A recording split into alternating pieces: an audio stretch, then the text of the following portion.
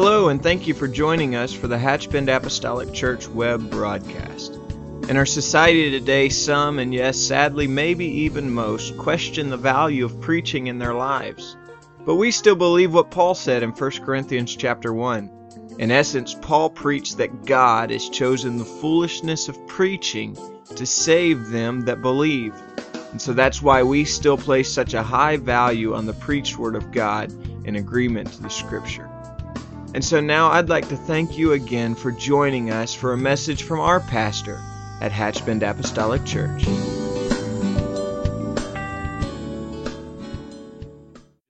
them in Jesus' name.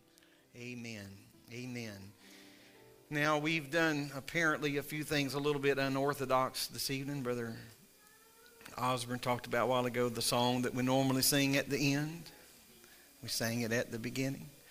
Normally, you preach or teach up to a certain point of revelation, and you just work up to a point, and then you just drop it on your congregation, and that's the method to the madness. So since we've been doing everything else backwards, I'm going to do this backwards. So you were completely in order. This is reverse 9.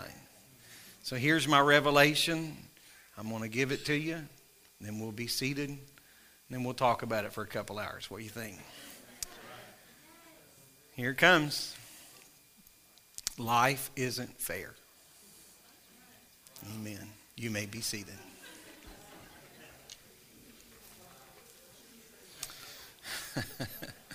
Well, aren't you glad you got dressed and came to church tonight for that great impacting and encouraging word? Life isn't fair. That's not my sermon title. My sermon title is something I think we can all relate to, and that is faith under fire. Life isn't fair. I'm certain everyone in this house has either heard that statement or even made that statement before. We say that based on what we see, what we feel, what we think at the moment. And rightly so, under many circumstances. I mean, when you pick up the paper or tune into whatever form of media source, the news most often leaves you with more questions than answers. I find alarmingly that the drunk drivers survive and the innocent are killed.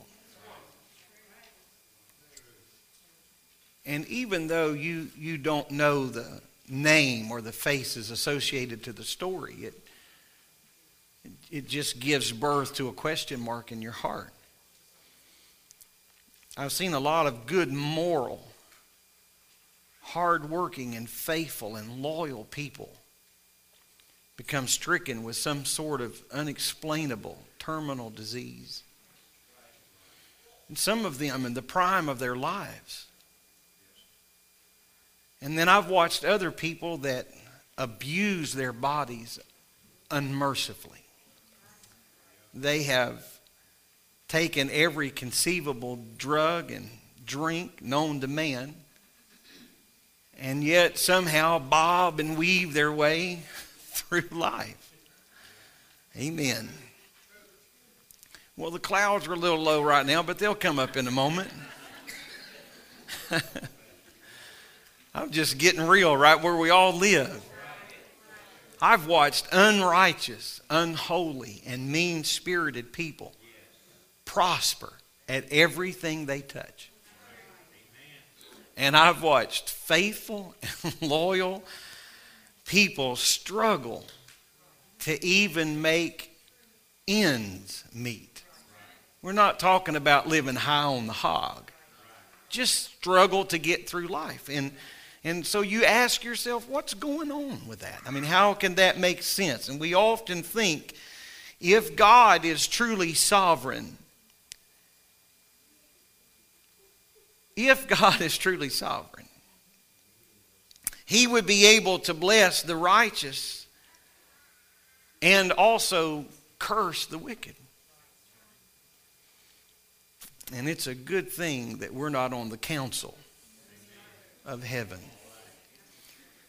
Have you ever wondered where the Lord was in your situation? Has heaven just seemed eerily silent when you poured out your petitions to the Lord? If you have, you are not alone. I'm not saying this to discourage you. I'm saying this to confirm something in your spirit here this evening. And that is this: there will be times in all of our lives when circumstances and situations are allowed to come along to cause us sometimes to even stumble on the journey. And it's in those times that we have to recognize something very significant. I realize that what I'm talking about this evening cuts against the grain of the prosperity message and the, how all that works very well. But you need to recognize something very significant, and that is this: that having victory sometimes in our life is not always the advancements of things that we're experiencing. Victory may not be found in the fact that we are just knocking down walls. Sometimes victory is found in the fact that we are standing firm on something that God has recently brought to us. Amen. And so I say tonight that when God brings something into our lives, I have to hold on to that.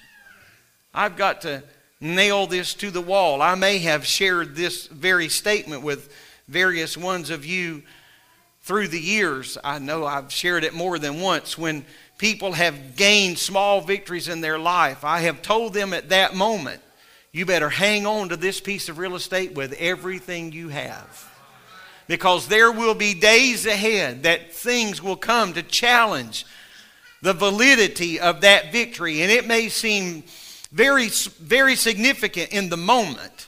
But a few days from now, weeks from now, or months from now, we may wonder why or if. And so I say we need to hold on to that with everything that we have. I want to turn your attention this evening to Psalm 73. And if you'll just begin with me at verse 1, we're going to consider this chapter in its entirety in parts. And so we're just going to follow along. I'm thankful that we have it available on the screen, but don't let that be an excuse for leaving your Bible at home. Amen. So in whatever form your Bible may be, it may be an iPad or a phone or something of that nature, but have some word with you. I want to talk about Asaph.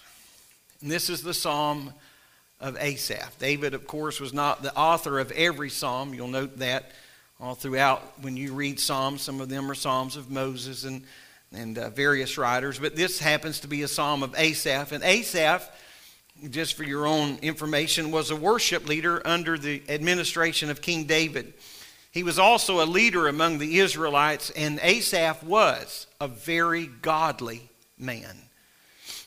And in this psalm, Asaph reveals his struggle with what he sees and what he is experiencing. Now, there's always a little bit of trepidation, and I am a preacher and a pastor, and so because of that, many of my friends are preachers and pastors, and so there's one common thread that we all agree on, that sometimes when you're going to very familiar passages of Scripture, you do that with a great spirit of trepidation because you've already been there so many times. People are so familiar with it, you're afraid you're going to disconnect your audience right out of the gate. So I'm just going to ask you, even though you may have read the 73rd Psalm 100 times, let's read it 101. What do you say? I find it refreshing that I can read Scripture and find people that face the same things that I face. Verse 1, truly God is good to Israel, even to such as are of a clean heart. If we could just stop right there, we'd think we were right here in the middle of church and revival. And then all of a sudden, it's Monday morning. Verse 2. But as for me, my feet were almost gone, and my steps had well nigh slipped. For I was envious at the foolish when I saw the prosperity of the wicked. For there are no bands in their death, but their strength is firm. They are not in trouble as other men, neither are they plagued like other men. Therefore, pride compasseth them about as a chain. Violence covereth them as a garment. Their eyes stand out with fatness. They have more than heart could wish. They are corrupt and speak wickedly concerning oppression. They speak loftily. They set their mouth against the heavens, and their tongue walketh through the earth. Therefore his people return hither, and waters are of a full cup, and waters of a full cup are wrung out to them. And he said, how doth God know? And is there knowledge in the Most High? Behold, these are the ungodly who prosper in the world. They increase in riches. Verily, here he is, very honest. I have cleansed my heart in vain, and I have washed my hands in innocency. For all the day long have I been plagued and chastened every morning. If I say I will speak thus, behold, I should offend against the generation of thy children. And when I thought to know this, it was too painful for me. So Asaph begins this psalm. Let's pray that we keep our power. What do you say? Asaph begins this psalm with an intellectual truth, with a heartfelt, mind-centered truth. And that is something that we all have in common. He said, God is good to those who are of a pure heart. That was his footing, his foundation. However, despite this undeniable truth, almost everyone has struggled at the point of all the injustice in our world. We've all been right there. And so here is the worship leader. Here is the worship leader. Amen. The man that stands among us and says, come on, somebody. Let's worship the Lord. Come on, why don't we give praise and adoration unto the King of Kings? And this great leader and this godly man, a man who actually encourages others, is now standing and struggling with some of the issues that we still face in this world. And I also want to underline, it's very, very important to understand that this is not some immature, wishy-washy man who doesn't know whose team he's on. Amen. This is a very godly leader who is saying this. And I'm confident that we have all been there. Not only have your affirmations and amens and head nods affirm that, but what I feel in my heart affirms that. Maybe there's someone here this evening that's feeling this very way. And at the very risk of insulting your intelligence, I want to just underline a few things this evening that I think we have to remember, especially when our faith is under fire. If we go back to what we've read, we can see something very, very important to this entire message. And that is, there's always a problem when your mind, what's in your mind and your heart doesn't match what you see and experience. When what you feel in church, let me put it another way.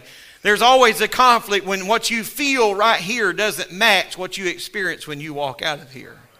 There's kind of this strange phenomenon that takes place in our mind and our heart. And so Asaph opens this passage by saying, God is good to them who have a clean heart.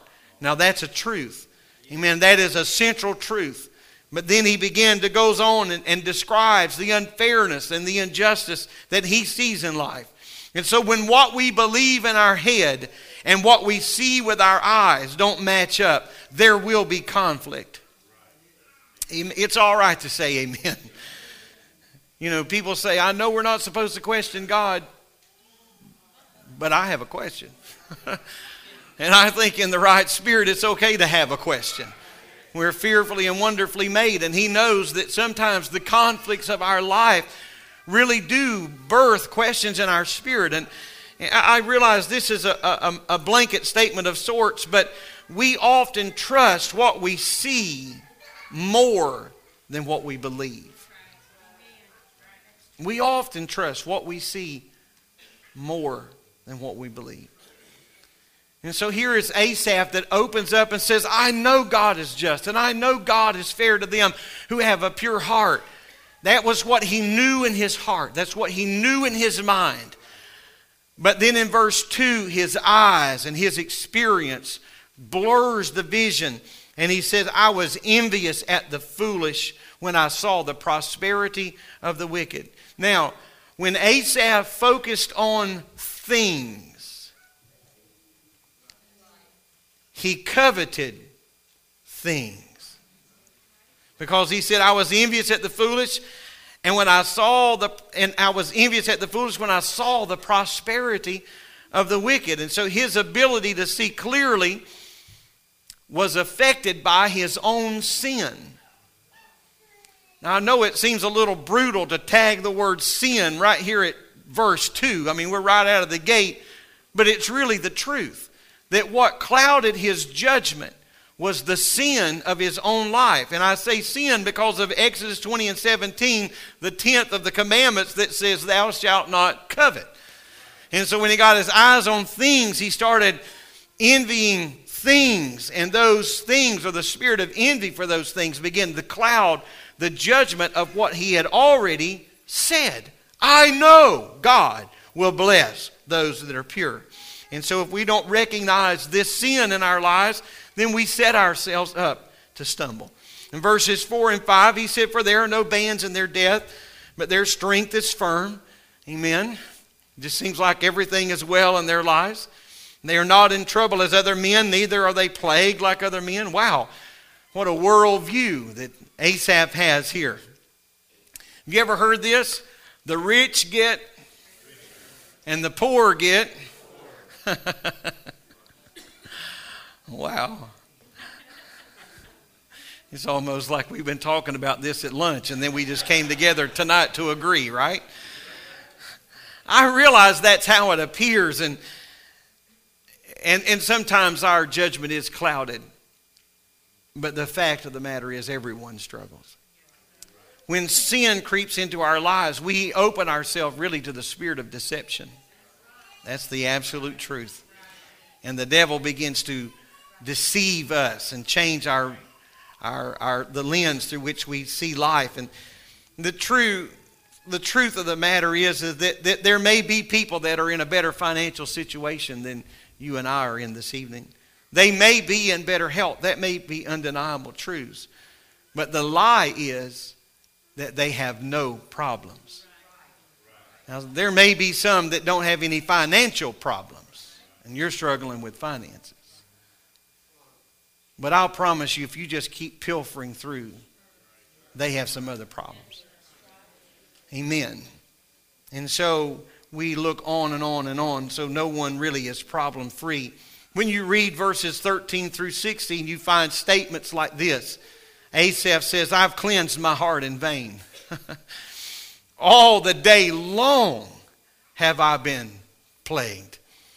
Then in utter despair, he says this.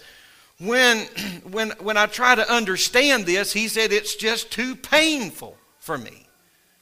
Now that just doesn't sound like a Bible character to me. It sounds like somebody out of this very century that we're living in. Asaph is saying it's just not worth it. All the pull, all the struggle, all the toil, all the labor. The unrighteous live an ungodly life, and seemingly only leads them to more wealth or more prosperity or more fame or more of this or more of that. But the truth of the matter is we've all stood right here at this intersection. Amen. As a matter of fact, since I've been talking about this, you've probably even thought of somebody. You may have a name and a face in your mind's eye right now. Close that eye, would you? Amen. Stay in church with me just a little while. We've thought of somebody that just seems like the more unrighteous they live, the more blessed they are. And just whatever they touch, amen, just seems like it turns to gold. And I hear people often talking about this venture or that venture and how hot this commodity is and how well this is doing and how well that is doing. And I often tell them, if you want to watch that plummet,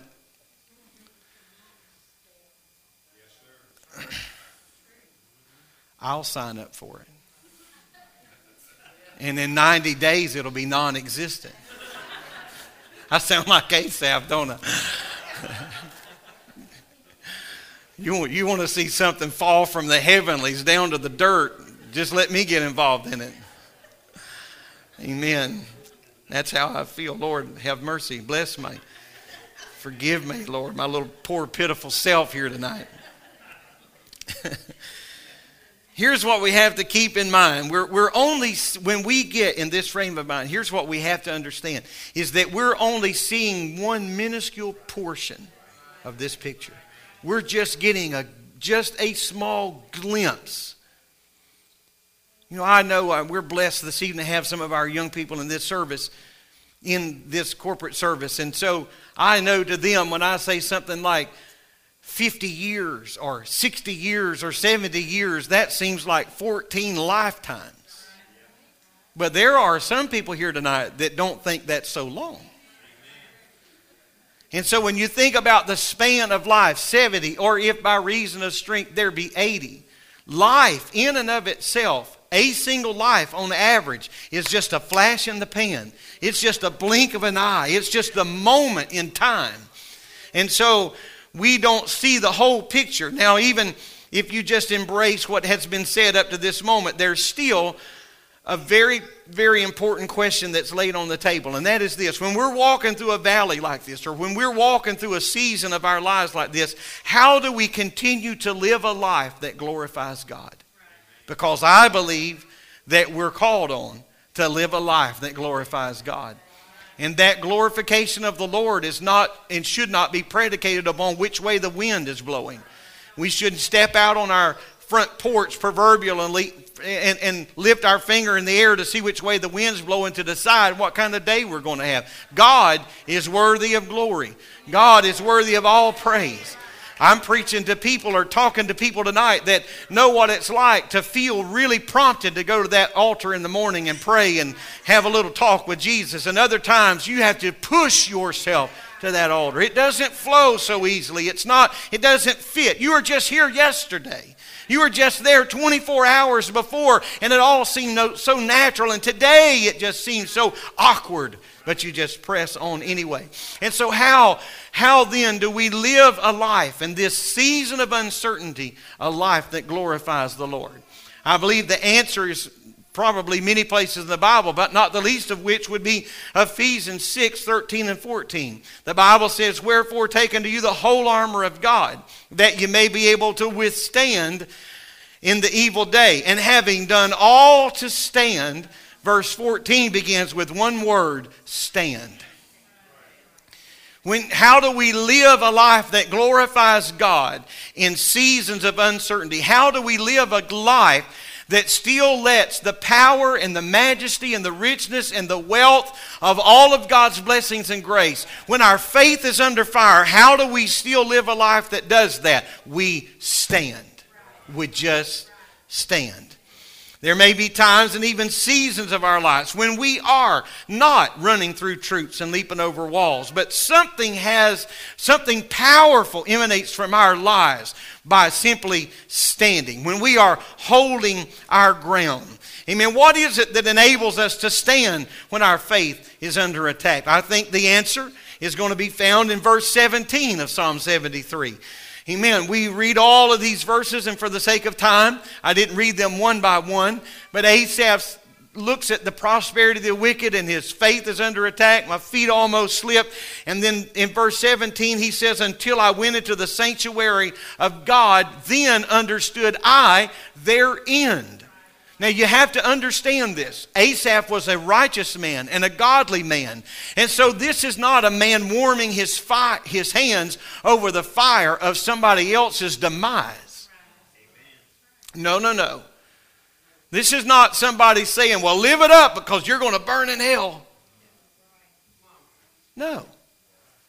When God helped him to understand the bigger picture, he realized how short life really is and how much he really had.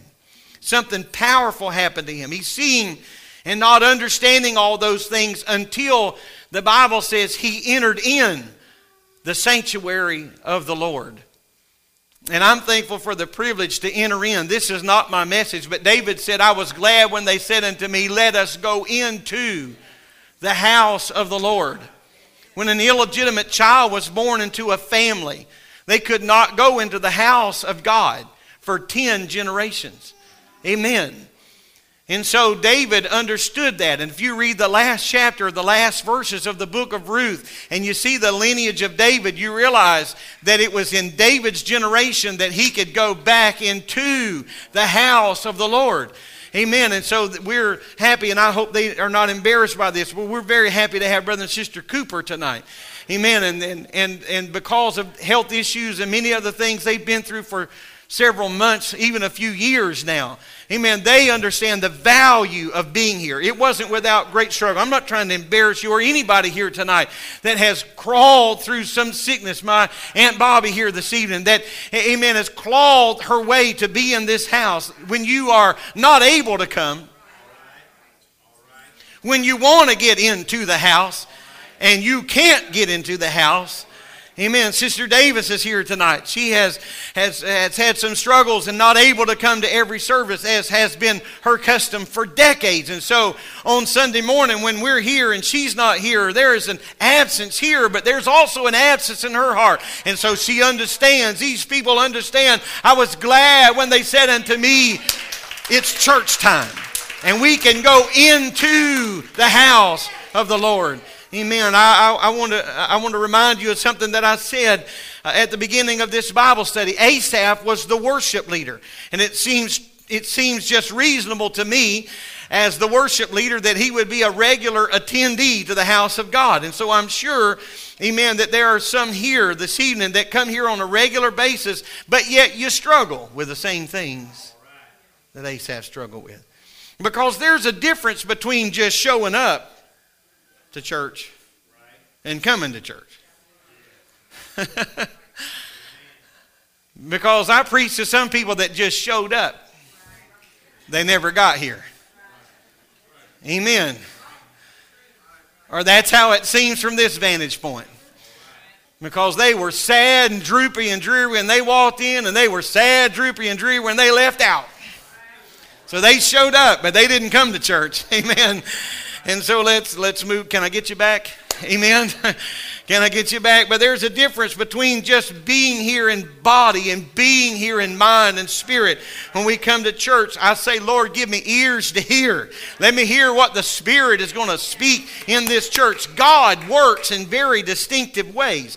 And there is something that God does in us in the midst of corporate worship, in the midst of corporate preaching, in the midst of corporate teaching that typically does not happen apart from that. I know we can sing at home. I know we can pray at home. I know we can study our Bible at home. I'm not debating all of that, but there's something that happens. There is a synergy that happens when we come into the house of the Lord. Amen. The Spirit of God can speak either through song or testimony or the preached word of God, or as in Sunday morning, amen, through tongues and interpretation. The Spirit of God can touch us. Amen. And so that typically would not happen outside of a corporate service. And so I'm thankful that we come into the house of God and we enter into the house of God with God's people, and we come into His presence in a unique way, and He helps us view life from a different lens, and that is through the eyes of faith.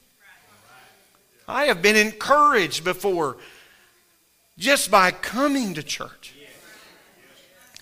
Amen. Being here, being a part of the service. And I'm not trying to take away from our website ministry or our CD ministry and things of that nature, but there's something significant about being in the house of God.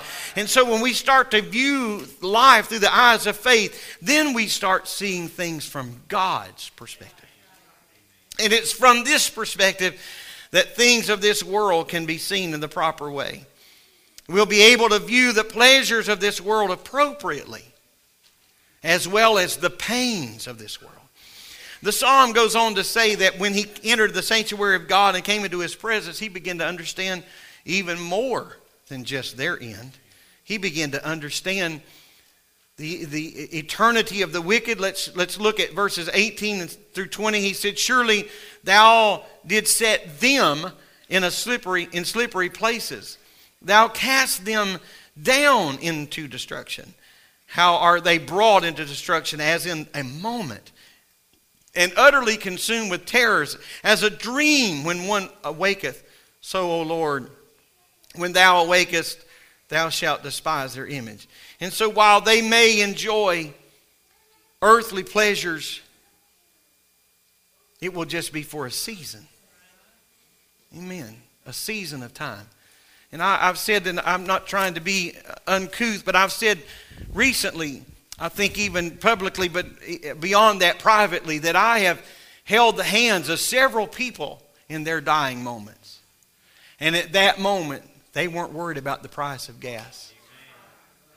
At that moment, they were not concerned with how much money they have in the bank, or they weren't concerned with what things they have in this world. There's only one concern, and that is, am I right with my Maker? Am I right? Now, we can't forget how this psalm started. He said, my foot almost slipped. And now he sees the reality of the situation, and he realizes that the wicked are on slippery ground at best. When we see from God's perspective, then we no longer envy what someone has. When you realize if that's all you have, it's going to perish. This world is not my home. I'm just passing through. My treasures are laid up somewhere beyond the blue. Amen. And so he sees the reality of that, and we see it from God's perspective. And as a matter of fact, then you can pity that against eternal life, understanding the hope that we've been given and the help that is firm in the seasons of doubt.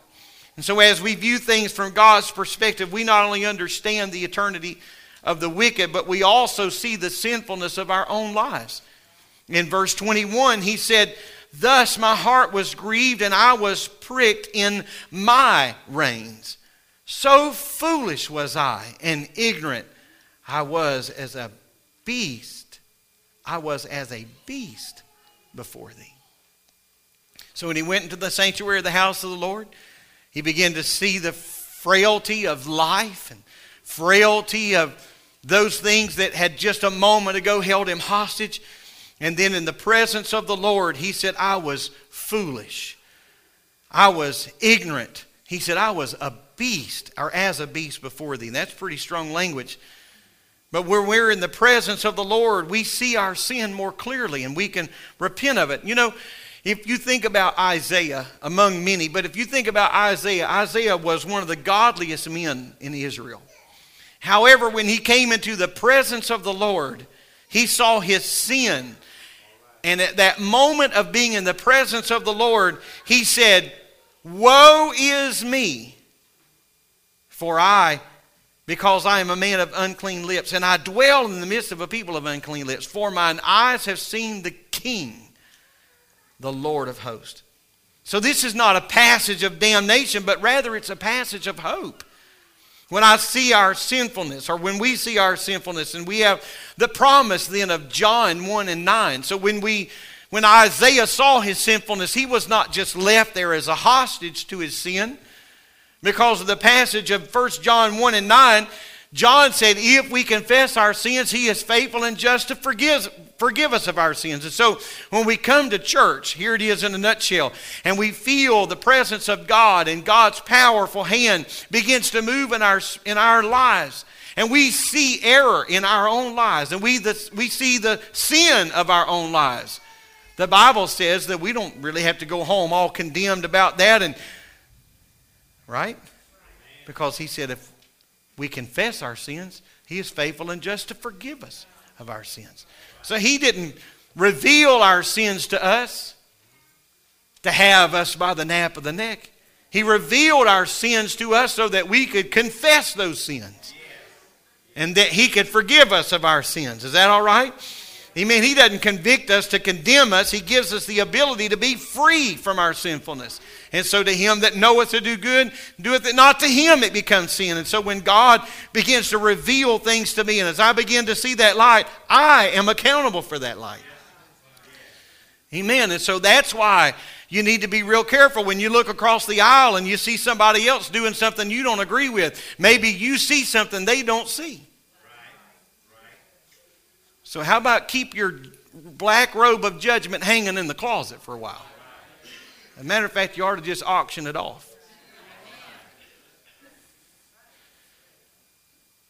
And so when I see that, I am accountable to me. And so finally, as we see from God's perspective, we begin to understand mercy and grace in a different way. And so here's what now, if you just continue to read, a moment ago, a man's feet that were slipping, a man that was envious, a man that was almost bitter in spirit. Then all of a sudden, as he begins in the sanctuary of the God, in verse 23, here was his revelation. They have this, but he said, this is what I have. Nevertheless, I am continually with thee. Thou hast holden me by my right hand. Thou shalt guide me with thy counsel, and afterward receive me to glory. Whom I have in heaven, whom have I in heaven but thee? And there is none upon the earth that I desire beside thee. My flesh and my heart faileth, but God is the strength of my heart and my portion forever. For lo, they that are afar from thee shall perish. Thou hast destroyed all them that go a-whoring from thee. But it is good for me to draw near to God. I have put my trust in the Lord, that I may declare all thy works. They have this, but I have this. They have something that will fail, but I have you who never faileth. And so God is good even when life doesn't seem fair. If it only doesn't seem fair because, as I mentioned a moment ago, we don't see the whole picture, even as God does. And so when we understand this, then we face the difficulties, or when we're faced with disappointments of some circumstances, I promise you this, that just because we've talked about this tonight and just because you've agreed with me, it doesn't mean we're in the clear. It doesn't mean these feelings won't come blasting their way back in our lives. There are still going to be seasons that it's just emotionally hard. It just doesn't make sense. However, our consolation comes in knowing that even in the midst of what we're facing, God is working things out in our life according to His grace and His mercy. If our musicians would come. When we begin to understand that, it doesn't take out all the pain, and it certainly doesn't erase disappointment, but it does help us move beyond it more quickly and stand firm in our faith.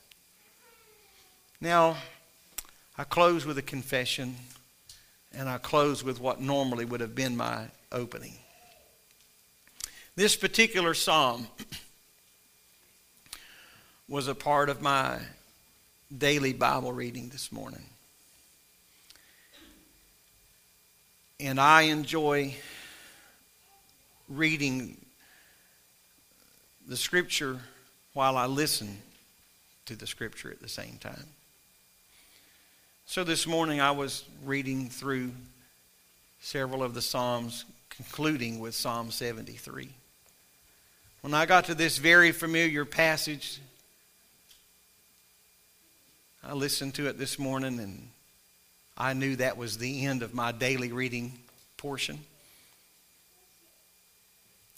But I felt compelled to just hit and play it one more time. But this time I want to read it line by line, verse by verse. And I want to lean in. And maybe that's what prompted me to teach on this tonight. Maybe I needed this, even if you didn't.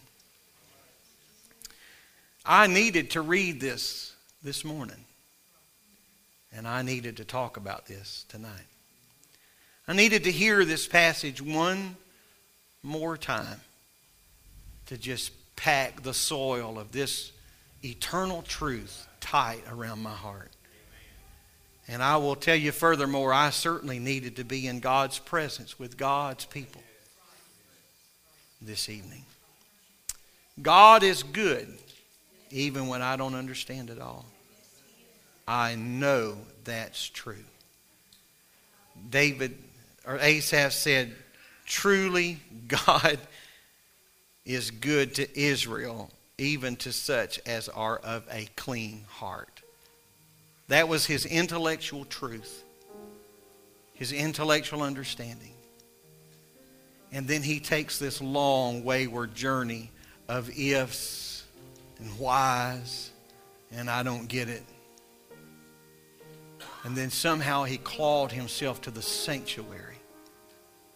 And it was in the sanctuary he not only understood their end, but he understood his end.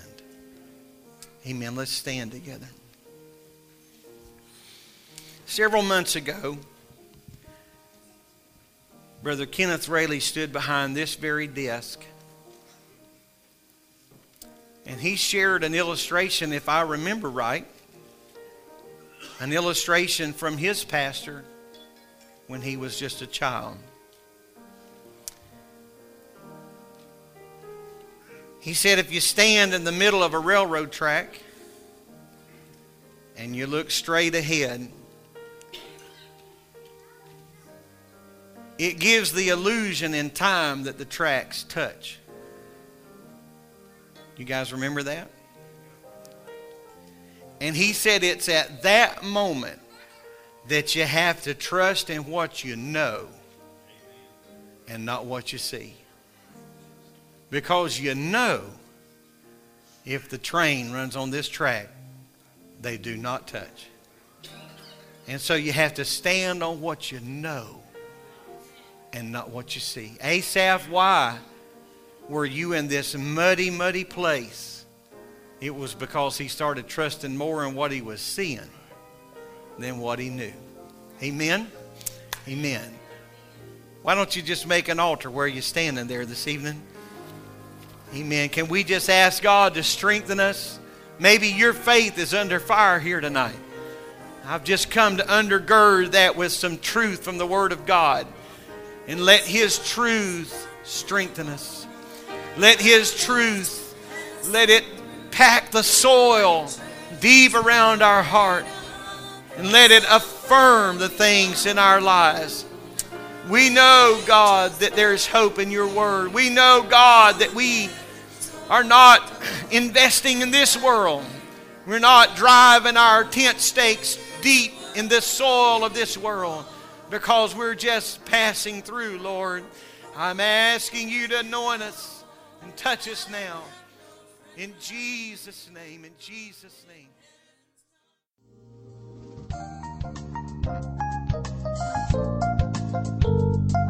This message has been brought to you today by the media ministry of Hatchbend Apostolic Church. We pray that it's ministered to you in some way, and we'd like to take this opportunity to invite you to join us in service here at Hatchbend Apostolic. Our Sunday services begin at 10 a.m. and our Wednesday night service at 7:30 p.m. For any more information or to speak with our ministry staff, please feel free to call our church office at 386-935-2806. Or you can visit the contact link here on our website. Again, thank you for listening, and we pray God's richest blessings on you and your family.